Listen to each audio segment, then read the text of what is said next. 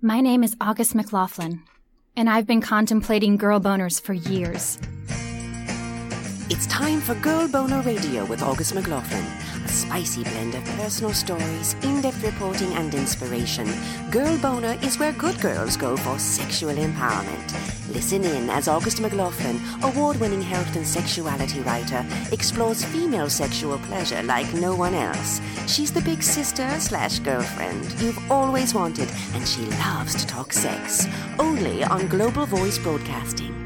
Let the darkness find you if it must. Throw off the quick and tempting escapes, and seek help only from those who would teach you to grow, feed your soul, embrace your heart, but would not steal away your journey. Jennifer DeLucy. Welcome back to Girl Boner Radio, everyone. I'm your host, August McLaughlin, and wow, this is my first time back in the studio since the election here in the U.S. I'm sure you won't be shocked to hear that I was hoping it would go very, very differently. I'm guessing that is the case for many of you as well. So before we start, I just want you to know that no matter what your race or your religion, your gender, your sexual orientation, your socioeconomic status, what disabilities you may have, what country you're native to, you are so totally welcome here with me in my world, in Girl Boner Land. You always will be. I am one of many people who promise to work harder for equality. And I know it's been a rough time. It's been stressful. Many of us are aching. I'm with you. I get that too. And with that in mind, we have a very special show lined up, both to honor the collective hurt, but also to hopefully bring some much-needed light. Dr. Megan will respond to a question from a rape survivor who has felt triggered by the election, and you'll hear messages of solidarity and committed action from allies, which I'm telling you guys, they gave me chills. But first, I'm so honored to introduce today's guest, Katrina McHardy. Katrina has spent her life studying human sexuality. In 32 years at Planned Parenthood of Northern New England, she rose from healthcare associate to longtime vice president for education and training. She led a team of sexperts who provided sex ed and training to professionals, teens, and parents around the world. She's a consultant and trainer on sexual expression and sex-positive culture, and a faculty member at Community College of Vermont, where she teaches about communication, race, ethnicity, class and gender, and sexuality. She has served as national co-chair of the Association of Planned Parenthood Leaders in Education and served her community on the boards of the Women's Crisis Center in Brattleboro, Vermont, and Outright, Vermont, and the Governor's Task Force on Gender Bias in the Courts, and the Vermont Task Force on Teen Pregnancy. Katrina, thank you for the incredible work you have done and continue to do, and for joining me today. Well, thank you, August. And it just sounds like too much work, doesn't it? It does. You know, it's a lot. It's like so much fun. Yeah. Talking about sex all the time. Who wouldn't want a career like that? Oh, you know, I so appreciate and relate to that passion. And it's very impressive, and it's so important. And I love that you bring such joy to this field. What led you initially into your career in sexuality? Well, you know, to be honest, August, I was a young 14-year-old adolescent who was really, to be frank, turned on. And I was a girl, and I wasn't hearing from any of my friends that they were turned on. And I let myself explore my sexuality and explore it first with myself and then with boys. And I think that I knew that, and those experiences didn't always turn out well, but I knew at the very beginning, at least, that I was doing it because it was a very natural thing to be doing. Like, I felt that it was natural. As I went through some experiences, I realized that not everybody thought that, and I didn't feel anybody by my side with it. And so I started to pull back a little bit. But that 14-year-old is still talking to me and still saying to me, you know, it is natural. It is absolutely natural and fine, and you're lucky. So that was really how I started. And I think I never stopped thinking about sexuality after that. And of course, you know, I did the usual things. I met somebody and fell in love, and we had 2 kids, and we were hippies, and we got married, and we lived off the grid, and we did all that kind of stuff at that time. And then I decided that I wanted to work on this more purposefully, and I applied for a job at Planned Parenthood. Beautiful. What a beautiful journey. And I love that you keep in mind that young girl who had this natural passion, and you, I know, are very passionate about sex ed and really champion the role it plays, and you feel that it should be very consistent from very early on. Would you speak to that? What changes would you like to see? Oh, gosh. I don't know if we have enough time for all of that, August, but, you know, people often do ask about sex education, and I think that we can't put it in a box the way we do, with the way public schools do, the way parents often do. Parents are really willing to talk about sex ed with their kids when they're going through puberty because they're afraid. They want to help them not get in trouble, help them not, just keep it in check. And so that's a time in a young parent's life and in a kid's life where there is some conversation about sexuality. But we need to be talking about sexuality consistently throughout a person's life, whether they are 3 or whether they are 93. I think our sexuality is really one of the strongest aspects of our being. And so when I think about sexuality education, I want it to be much more part of everyday life for people. And I think in some cultures, and in particular in our country, that is frowned upon by many, and people are fearful of it, and so they try to control that. Yes, a lot of in fear. Public schools, through religious doctrine, through policies that are made. And it's unfortunate because I don't think it's healthy. Yeah, I absolutely agree. I agree. And as you said, that it should be this ongoing, instead of this either one tiny course or this one awkward conversation, because our sexuality starts with us. So I love that. And, I don't think that even in high school we have that, puberty age conversation with teens, with young teens. But even in high school, when you talk to older teens or young college students, they haven't really learned anything that they need to learn to be like a good lover by the time they're 24. And don't we want that for everybody? Oh, totally. I mean, yeah. We want people to have great sexual relationships, and we want them to feel really comfortable in their own bodies, and they can't get there by themselves. Yeah, it's really true. It's really true. And the shame and a lot of the negative beliefs carry on. And, I've heard from people of all walks of life, as I know you do routinely, who are still working to kind of undo some of that shame, which, as you said, is not natural. Right. So I have to ask you about this incredible book that recently came out that you co-edited with Kathy Plourde called Making Out Like a Virgin: Sex, Desire, and Intimacy After Sexual Trauma. It is such an incredible book. It has 17 essays by survivors of sexual trauma who have found healing, and just beautiful stories from all different genders and worldviews and walks of life. And one thing that really struck me about this book is when we hear that there's a book about sexual trauma or related to trauma, I think it's easy to assume it's going to be a very dark book. And this book is full of light. It has, parts of it are very heart-wrenching, but the overarching message in each story is one of hope and healing. And I found myself, connecting to all these different experiences, no matter kind of where we come from. And also, there's some really yummy, spicy parts too. It's a really joyful read. So tell us why you think this that is so unique, a book of this nature, is important? Well, probably like you and many other people like us, when we think about sexuality and we think about positive sexuality, we're looking to find where all the barriers are, to break them down so that we can be more fully our sexual selves or live in a fully positive sexual culture.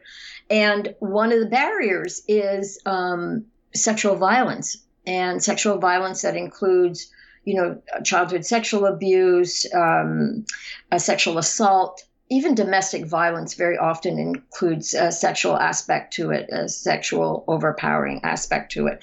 So when you think about sexual violence, it's a huge barrier for us to become that 24 or 25-year-old healthy, great lover that we all want to be.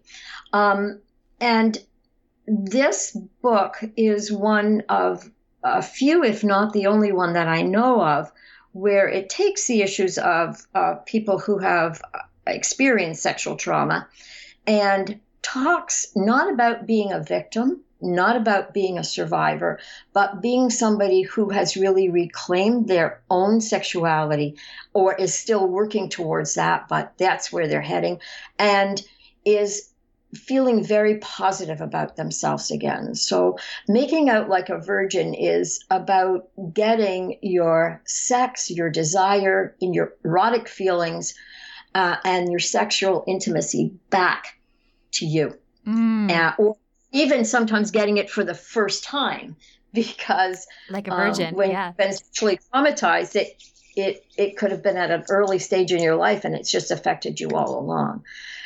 So these stories are stories that really show us that there is a way to be more than a victim or a survivor. And unfortunately, the sexual violence movement in our country is really, and I think always will be, focused on, prevention and treatment. And they should be, because everybody needs that. And they are wonderful organizations and people that have dedicated their life, and sometimes they're in the trenches for years working hard to help victims get their initial step out of it, and for survivors to keep going and get all that they need. So for us, this was a way of taking a step way down the road and saying, here, let's give the culture something that is really positive, that says, yes, sexual violence happens in all kinds of ways. And here are some people that have reclaimed their feelings of sexuality, their body image, and all those things. Yes, absolutely. And I definitely gleaned all of that from this book. It's really compelling. It's a page turner. And I highlighted so much of it, and it's all rabbit-eared. It's one that I think I'll keep going back to. And I know that Kevin Gallagher's story really struck you. It struck me too. It's called Folding In. And he's now a psychotherapist, and his abuse started around 6 years old. And his evolution and questioning, why this happened to him. And it's a really powerful story. And there's this beautiful part that I highlighted. He says, central to my own recovery is the concept of love. I don't call having sex making love. I think sex and love are very different. By this, I mean that love is a verb, an action taken toward another, and not necessarily sexual. I just thought that was so beautiful. There's so many powerful takeaways. What was it about Kevin's story that really spoke to you? Well, of course, one of the, it's called Folding In. And I think that sometimes people just need analogies. They just need to understand that, you can come out of a sexually traumatizing experience and live with it for a long time. And maybe it is central to your being for a long time. And what Kevin's story says to all of us is, look, I lived that way for a long time. It was central. So it sort of led my life, or I let it lead my life. And it wasn't until he was learning how to bake with his partner that his partner said, let's fold this in. And he didn't really get the concept of folding in. And he said, well, you don't have to mix it entirely into the bowl. You just fold it in, you turn it in, and it is part of it, but it's not all of it.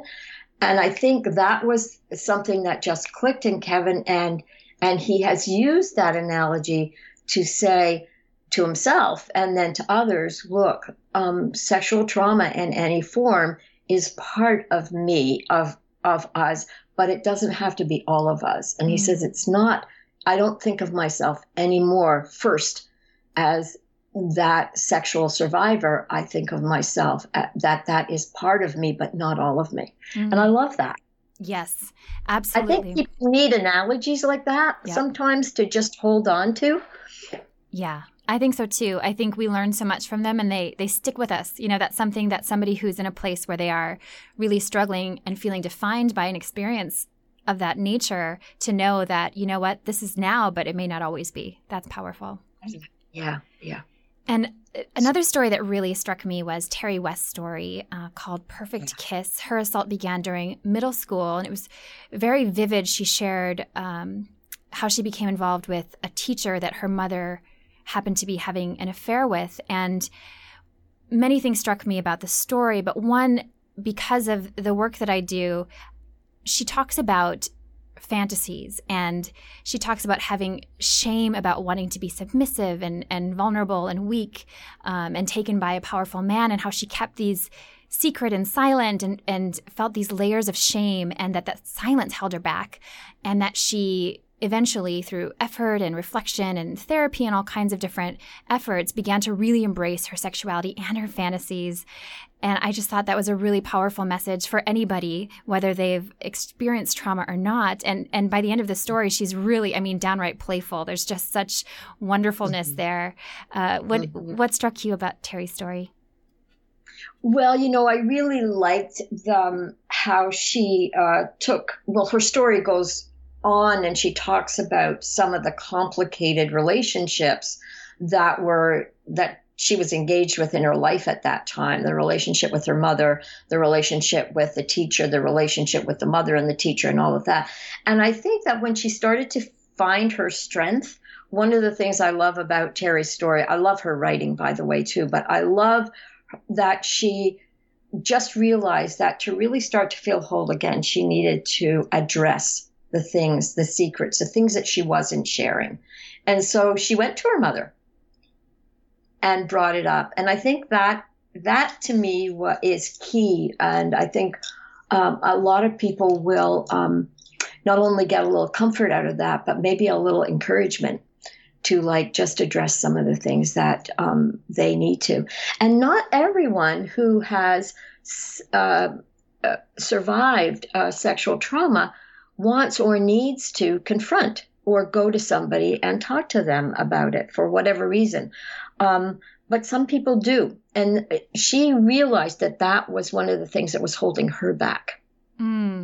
So the bigger message, I think, also, as well as what you were saying, was her ability to look, to reflect inwardly and say, what is holding me back?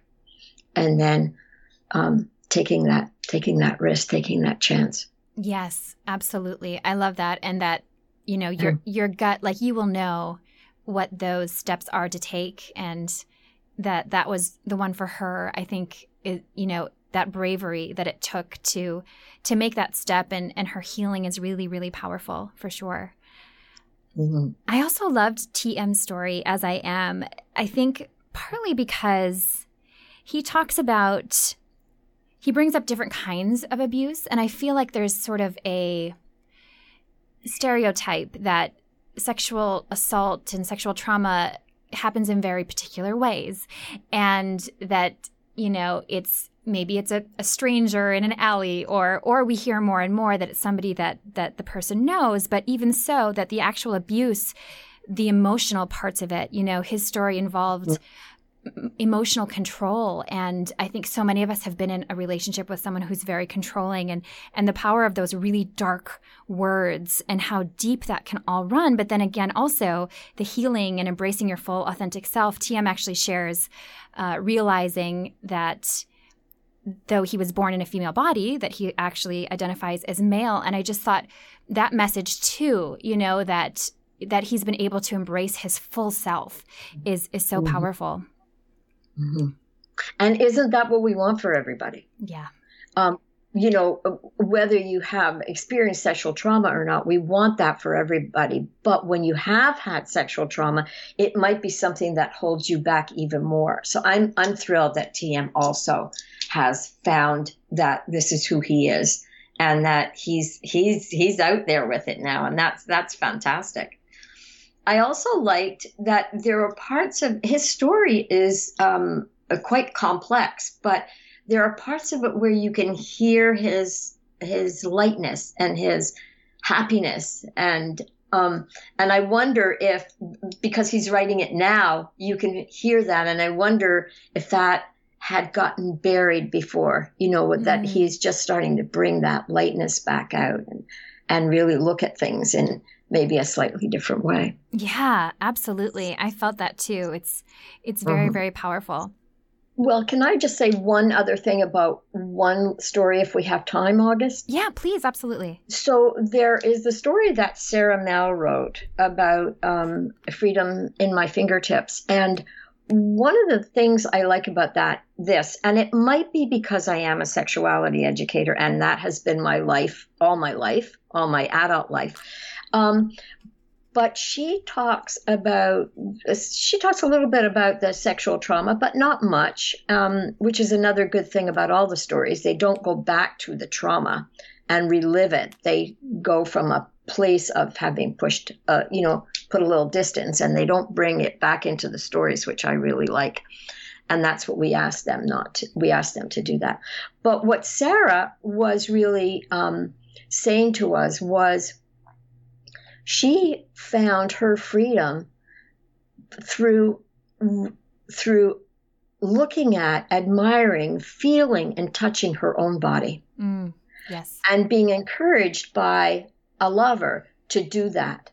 And that very thing gave her whole self back. Once she realized that her body belonged to her, that she started masturbating and realized that this was how she liked pleasure. This is how she found pleasure. This is what turned her on. This is what didn't. It gave her herself back again. And I think that was the absolute fundamental change in her life, was taking the chance to masturbate and really know her own body and how it was feeling and what it was like and what it was made of, and then saying, this is mine, it belongs to me, and only I share it when I want to share it. And it sort of pushed her beyond the sexual trauma that she had been carrying around for a long time. Yes, I loved that story too. And actually, I was laughing with glee because I related so much. There's this point where she calls her partner to share that she masturbated. Yeah. I did the same thing with with my husband, and he was at work, and it was I completely connected to that joy and the partner's joy too. You know, that it's just such a beautiful, when you have never done that, when there has been shame there. I so agree. It's just such a powerful piece of self-discovery. And I love that it was so healing for her. Mm-hmm. And there's so much shame in it for women in particular. And not because we're not supposed to, well, it might be because we're not supposed to be as sexualized or as seeking sex in the same way that men do, which is all, of course not true. But I think that being able to really know what you like. How can we be good lovers if we don't know what we like, what turns us on, and what better way than to explore your own body by yourself at first. Yeah. So when you can then call your husband or your lover up and say, "Hey, listen." Yeah. Yeah, I agree. Excited as you are, right? Yeah. Amen. Yes, I can't agree with you more. It's so beautiful. So beautiful. Really well done on Sarah's part. Yeah. And she's a good writer too. They're all exceptional people. Everybody in the book. It was hard to figure out which ones for me to talk about with you, because each one of them comes with a very their own special story. And to think that we had these 17 people just sharing this adventure with us and opening up and working hard at writing and just being in the process with us all along. And it took us a whole year. It's remarkable. And like, I just want to applaud them every day for having taken this chance with us. Yes, I agree. They deserve huge kudos. It's a really beautiful ensemble piece. I feel like each piece plays such an important role. Yeah, absolutely. Agreed. So what is one of the most important messages that you hope people will gain from the whole book? I really hope that people will see this as just one little look at sexuality from a positive perspective. I'm always looking for the positive aspects of sexuality and talking about them. I'm really not very interested in talking about the negative, and because I think the culture does a really good job at that. Mm-hmm, yeah. And I think media does a really good job of that. And I just want people to see that even at the hardest aspects of our own human sexuality, sexual trauma, and surviving that we can find ways to move on and to move forward from it. So to me, this is a very positive book. If I were to say, how would you describe it? I'd say it's a sexually positive book. Yeah, I agree. Yeah, absolutely. There's stories that will prove that. Yes, I agree. Very well said. And because of the difficult time in our culture right now with the election, I know a lot of people, because of different issues that have come up because of Trump and kind of the media surrounding it, we've heard so much about sexual trauma and people are feeling somewhat triggered. And I wonder if you have any sort of message you'd like to share with anyone who has survived sexual assault and is feeling perhaps a bit more alone right now. Well, I think that it's a hard thing to try and figure out what to say to people, because people are at such different levels all the time, and being triggered is one of the hardest things to sort of make your way through. But I think we do, and we can make our way through. And maybe for those of us or for those people who have been triggered at this point, in particular, is to realize that it's a trigger again. It's a trauma, and it's might have reopened the wound or the scab a little bit, but we can put the Band-Aid back on. We can let it heal. We can keep going. I don't even really know what else to say that doesn't bring up all my anger and frustration and feelings of like, how can we take 5 steps forward and see and feel something positive, and then have all of a sudden something happen or one person take that away from us and pull us all back. And that's frustrating and angering to me. But I just hope people can find their way through and get to that place where they feel that they can breathe again and start thinking about positive things, and realizing that is just one person saying horrifying things, and it's not all of us. Yes. It's like what you said at the very beginning of the show, like you want everybody to know that they're welcome here. They're welcome in this country. They're welcome. And I want everybody to hear that is one person's speech and one person's ideas. And he's not alone, but he is not the majority. Yes, that's so important. And I think people hearing that will find some comfort in that. So thank you. And thank you for joining me today. I feel like we could talk for days, and I hope you'll join me again. Yeah. And August, I just have one last thing. And you and I think, well, anyway, as we all know, Leonard Cohen died on Friday. And one of the things that keeps me going, and maybe it might help others, is, his quote, which is like, there are always there are always cracks. And in the cracks, you will always find the light. Yes. Well, that's what I hope. Yeah. I hope that we can all find the light and keep going.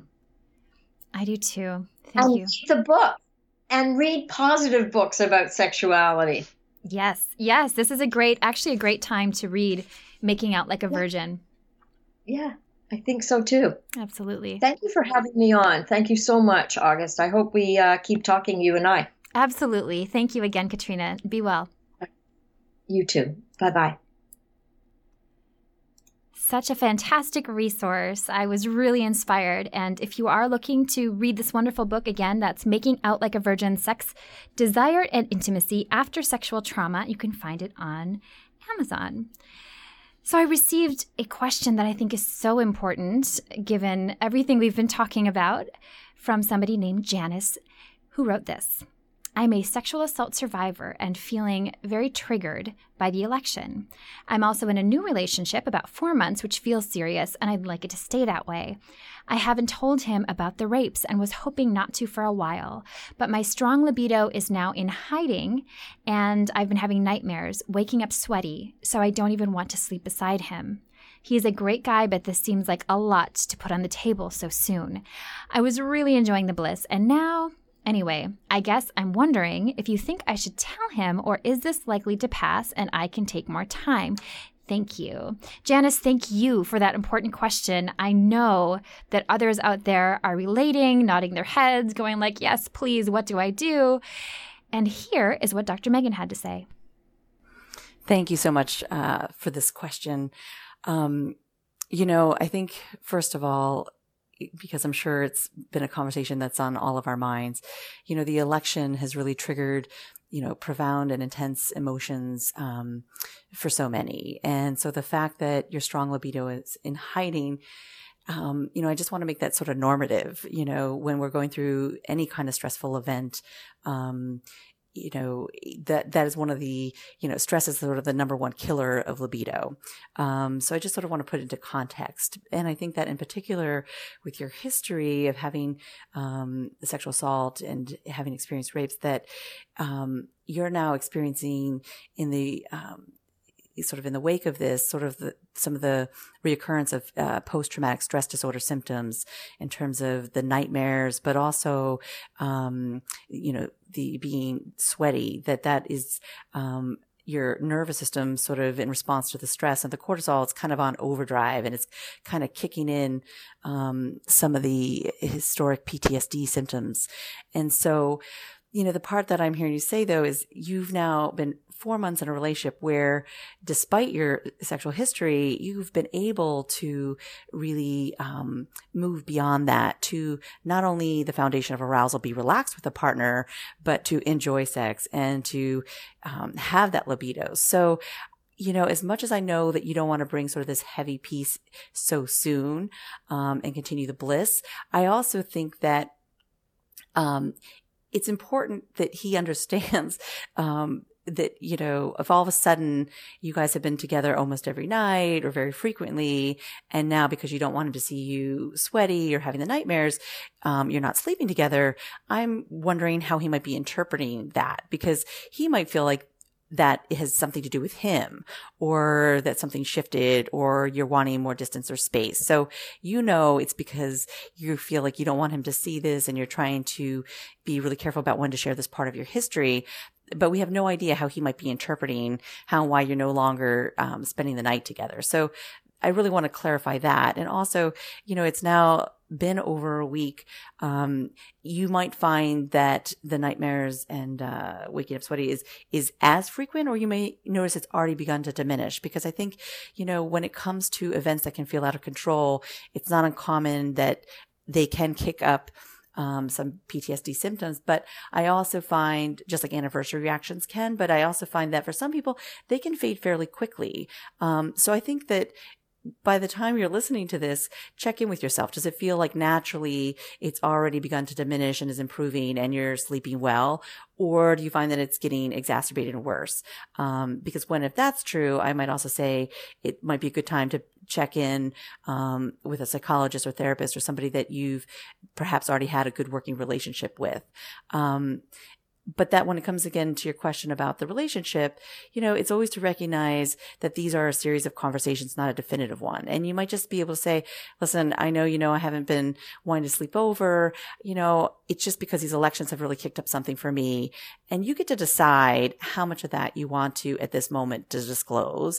And also in a sense, you're sort of anticipating, I want this bliss to end, but is he feeling ready for that?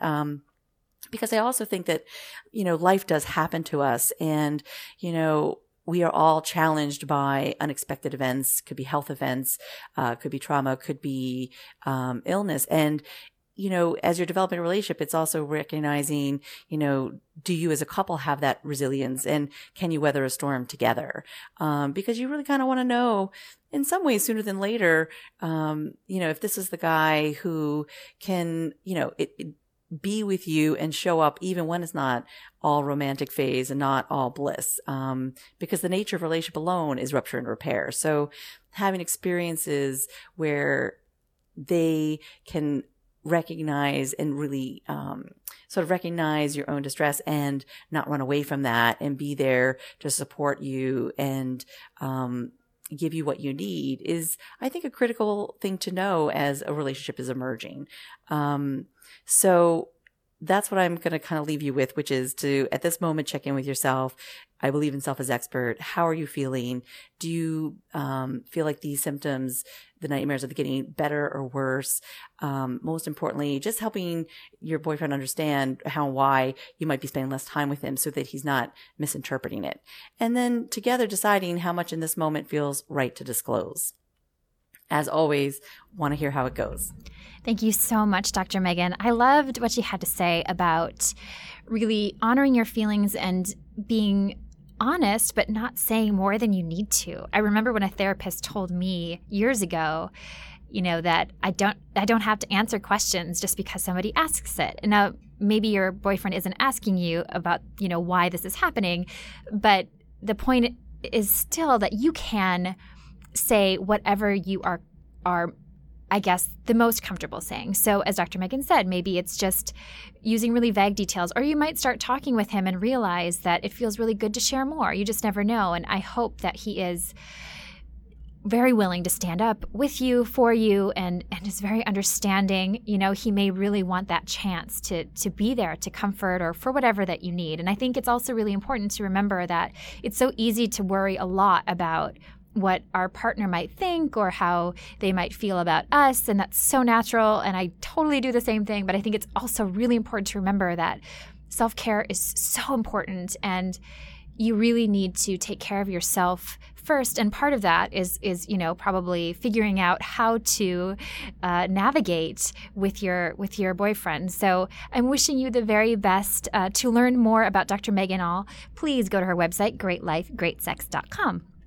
So over the weekend, I was admittedly very heartbroken. I still am, though I am on a mission and I'm feeling less shocked, I guess. I wasn't shocked about the bigotry and the racism that is already, in our culture. That part didn't surprise me, but I was definitely surprised by the overall outcomes of the election and devastated. I was scared before the results came in, and the worst case scenario pretty much happened, in my opinion. So I decided to do something, and I wanted to reach out to people, and I asked folks, if you consider yourself an ally to marginalized folks, to please weigh in. If you want to share a message of support, something that you proactively want to do.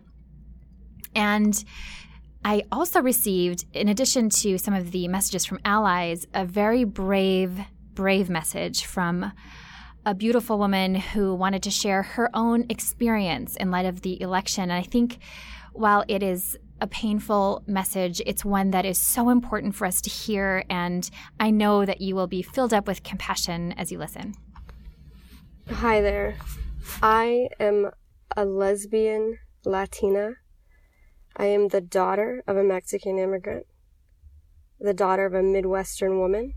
I have spent the entirety of my existence feeling the duality of my upbringing, not feeling Mexican enough, and speaking as much Spanish as I should, not being conservative enough, girly enough, liking girls instead of boys.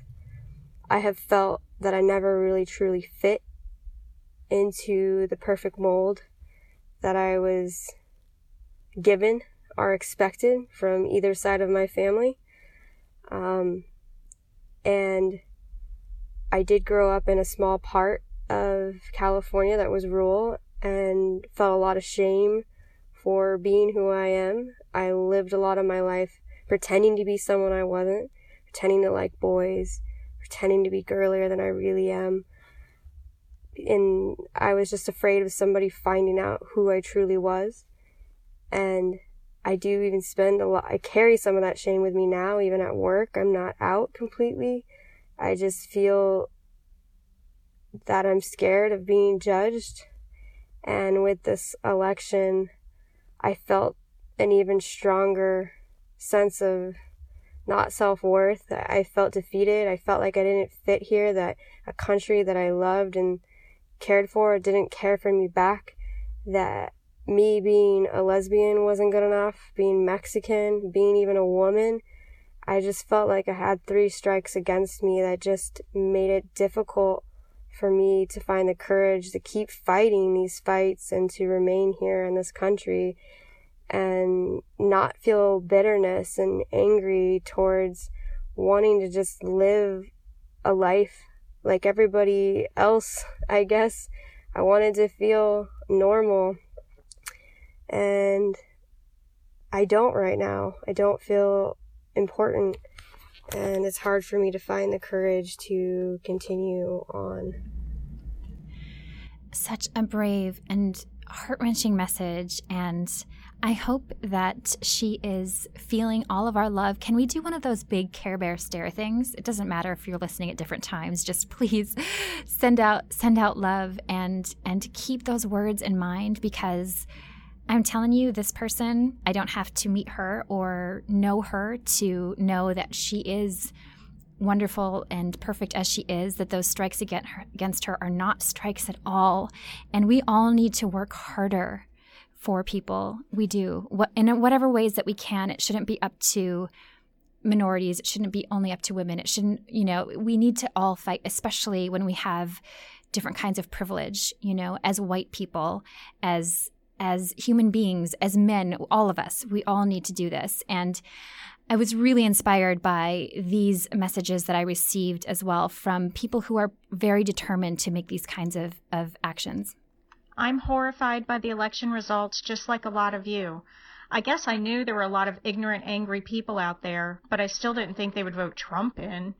So I'm going to work to make sure that this doesn't happen again. I'm going to stay in my red swing state, even though I'd rather live in California, and I'm going to get more involved in politics. To start, I have joined the local Pantsuit Nation group. My husband and I are also going to begin donating to the charities that support those who will need it most. Just a quick note to let everybody know that they are not alone. I think the biggest thing that I've done so far is sit with people. My friends who feel vulnerable especially, but also those who worked on the Hillary campaign are feeling a lot of anger and a great deal of betrayal. And I think being there for each other is the most important thing that we can do. I'm also part of several organizations that are reaching out to those who are more vulnerable and trying to connect all of us so that we can support one another. But specifically, just listening. Lots of love to everybody. My name is Rick, and I want to tell you I stand with you. I will speak out forcefully in the face of any bigotry, prejudice, misogyny, homophobia, hate speech, no matter the perpetrator. If you are a person who is made to feel vulnerable because of your gender, sexual orientation, or gender identification, I stand with you. If you are poor or marginalized because of your education, I stand with you. If you are treated with discrimination because of your race or culture, I stand with you. If you are shunted aside or mistreated because of disability, I stand with you. In these United States, none of us are safe unless all of us are safe, and I will speak out vigorously, forcefully, and frequently in the face of hate speech. Hi, I'm Jessica Wheeler, from right outside of Pittsburgh, Pennsylvania, and I want to thank August for giving me the opportunity to say, if you have been devastated by the outcome of the election here in America, your feelings are valid. I cried for days. We have elected a leader. He represents our policies and our politics, not our morals. We will respect his title, but never his humanity.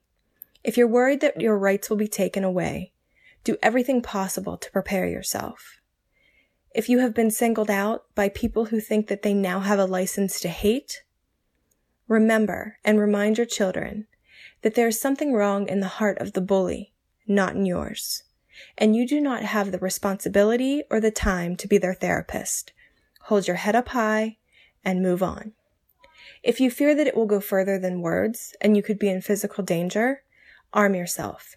Stop at a pet store or a sporting goods store and pick up a can of bear spray. This is not a lethal weapon, but it's powerful enough to disable an animal as large as a bear. This will give you enough time to remove yourself from the situation. To survivors of sexual assault, you're strong. I believe you. To men and women of all color, you are beautiful. To the LGBTQ community, your love is pure. To immigrants and people of all faiths, your culture makes America a better place. If you ever feel alone, think and remember that a woman named Jessica Wheeler is sending positive and empowering vibes at this very moment. We will overcome this together, bonded by hope and love. I'm Charis. I'm a lesbian, fortunate enough to live in the blue states where, as far as I know, I won't lose my Medi-Cal. My health issues will be constantly cared for. I have a lot of friends in the red states, and they are everywhere on the spectrum, from straight to completely gender non-conforming to trans, and so varied in health issues. And they're terrified, and they're hunted, and I'm scared for them, and there's very little that I can do. But the one thing that I do is message them as often as possible. Hey, how you doing? Hey, I'm still thinking of you. That connection at times it's a lifeline. It lets people know that they're not forgotten. None of us has lost our power. It's we the people. Hillary won the popular vote. We are the power. Make every day, step by step, progressive, kind, and daring. It will manifest in our world and our life. We are not lost, and we cannot let hate win. I also received some messages through email, which I will read now. One came from Oleander Plume, who wrote this. What is happening in the U.S. right now is an outrage, and I'm ready to fight. Honestly, I'm not sure where to start, but I won't sit back and watch. So far, I plan on attending protests, writing to Congress, and standing up for my friends on social media. More than anything, I want you to know that you matter. You are beautiful, and you are loved. I will fight for your right to be. Always. Deeran, who says he's a brown guy from California, shared this. I've been trying to find that elusive silver lining, and while it's been hard for me to find, if we can search deep enough, there is one. The people, you and me, the ones that care, the ones that have fought and continue to fight for progress no matter how bleak the situation may seem. We can change the world one person at a time. All it takes is for each of us to do something that will make a difference for the greater good of humanity. Subscribe to a lower TV package and commit the savings to a cause, conserve and recycle. Volunteer at an animal shelter. Donate to Planned Parenthood. The impact of kindness is cumulative. There is a dark cloud hanging over our heads and our basic human liberties are at risk, but at the end of the day, this is not Trump's America, it's ours. He works for us, the people. Let our voices be heard for positive change. In the meantime, let's heal the divide and regain control with the midterm elections. And this came from an unschooling mom from rural New York. I want my 12 and 15-year-old kids to grow up as allies. There's a bumper sticker on my car that says, "Be the change you wish to see in your children." So I'm reading articles from many perspectives because knowledge is power. The power to help someone who needs it, or maybe to help someone who didn't recognize their level of privilege see that not everyone has the same. I'm smiling more at everyone and striving to do something that's never been easy for me, to listen at least as much as I talk, so that I can learn as much as possible. I share what I've learned with family and friends and encourage civil discourse both on social media and in person. Lastly, for today, K.M. Huber, a white, disabled, lesbian feminist, wrote this.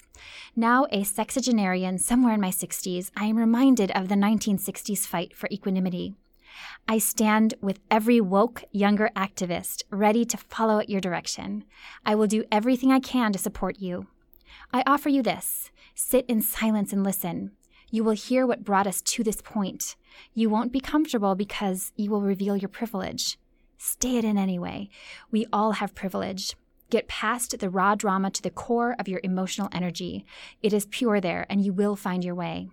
I call that Zen. Perhaps you call it hope.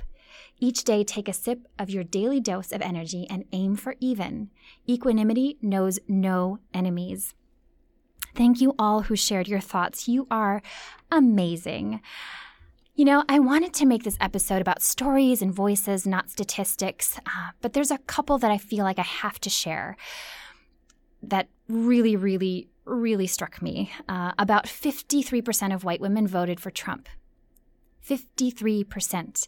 Whether or not you're surprised by that, I find it pretty shattering, especially considering only 4% of Black women and 26% of Latina women voted for him. Really hear that. Most Black and Latina women voted for Hillary, and 63% of white men voted for Trump. It is so important that we all learn all we can about systematic oppression. If you don't really fully know what that means, that's okay. Trust me, I am always learning, and I've, over the past few years, learned so much about my own privilege, and I'm really trying hard to find more ways to use it to help others. And especially in regards to racism, there's this idea that it's, and I mean no pun at all, black and white, that if you're not a member of the KKK, if you have friends of color, then you're not at all racist.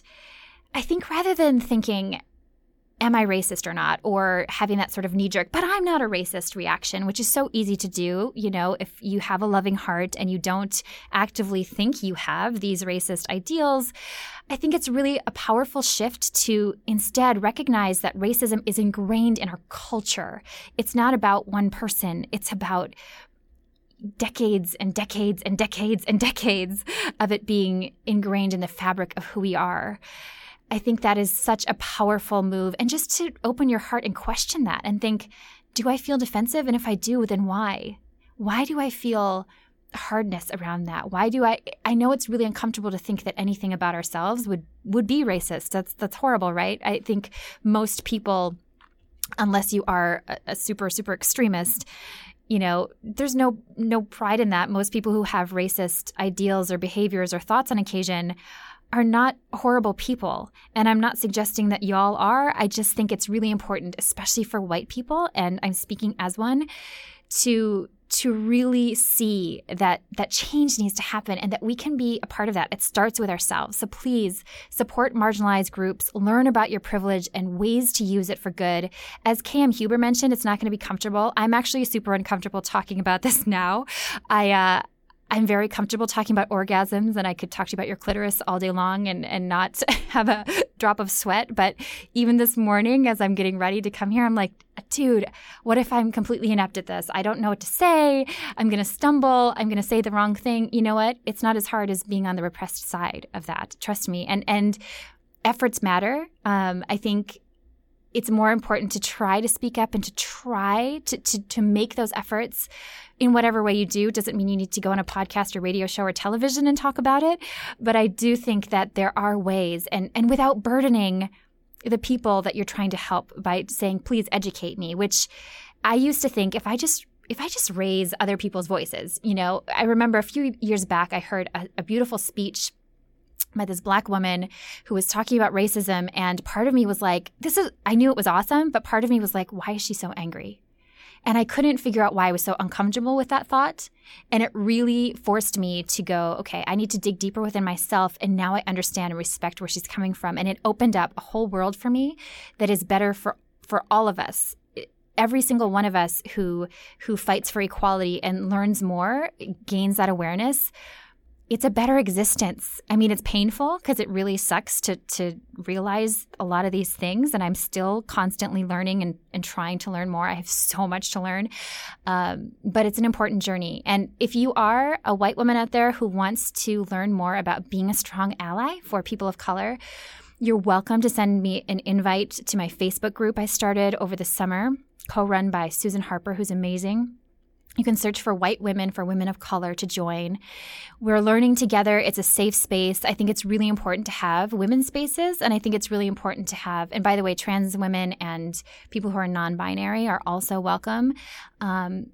But again, to not burden people of color, to not send them messages and this applies to everybody. Like if you have a question about being trans, turn to an ally first. Unless somebody presents themselves to you and says, you know what, I want to be here to answer those questions. It's super important because it falls so much on them and it takes all of us to make a difference. So a few other things we can do. My sister just joined the ACLU, which is amazing. Yay. Please consider doing that. I hear it's growing by great force, which is awesome. They do incredible work. Definitely keep educating yourself, making sure you're getting information from credible sources. That's also important. And please, please, please take the best possible care of yourself you can. Don't beat yourself up. If you start realizing that maybe you haven't been using your privilege as you can, or maybe you didn't realize how much you had, all that stuff. We are all on a journey and we're going to learn things at different rates, and we're not going to do things, quote, perfectly, whatever that means. We're going to screw up. That's totally part of it. But we have to take care of ourselves first. It's not just a cliche. It's true. We cannot give from an empty well. We can all make a positive difference. I believe that. I'm not giving up. I don't want any of you to give up. And I also want you to know that as a willing ally, if you feel like you could use more representation, you need something elevated, reach out to me. I'm so happy to hear your voice and to do whatever I can and to rally up the troops and whatever I need to do. I have a lot of wonderful people who follow my website and the show and in the group that I mentioned on Facebook, who I'm sure would be really happy to write letters or take a stand, whatever we can do. If you would like to share your own thoughts on what you're going to do to cultivate a better culture moving forward, or if you have a question for me or Dr. Megan about anything we talked about today, about sex, about your sexuality, about relationships, any of that, please reach out. You can find me through my website, augustmclaughlin.com or girlboner.org. Thank you so much for listening, and have a beautiful Girl Boner Embracing Week.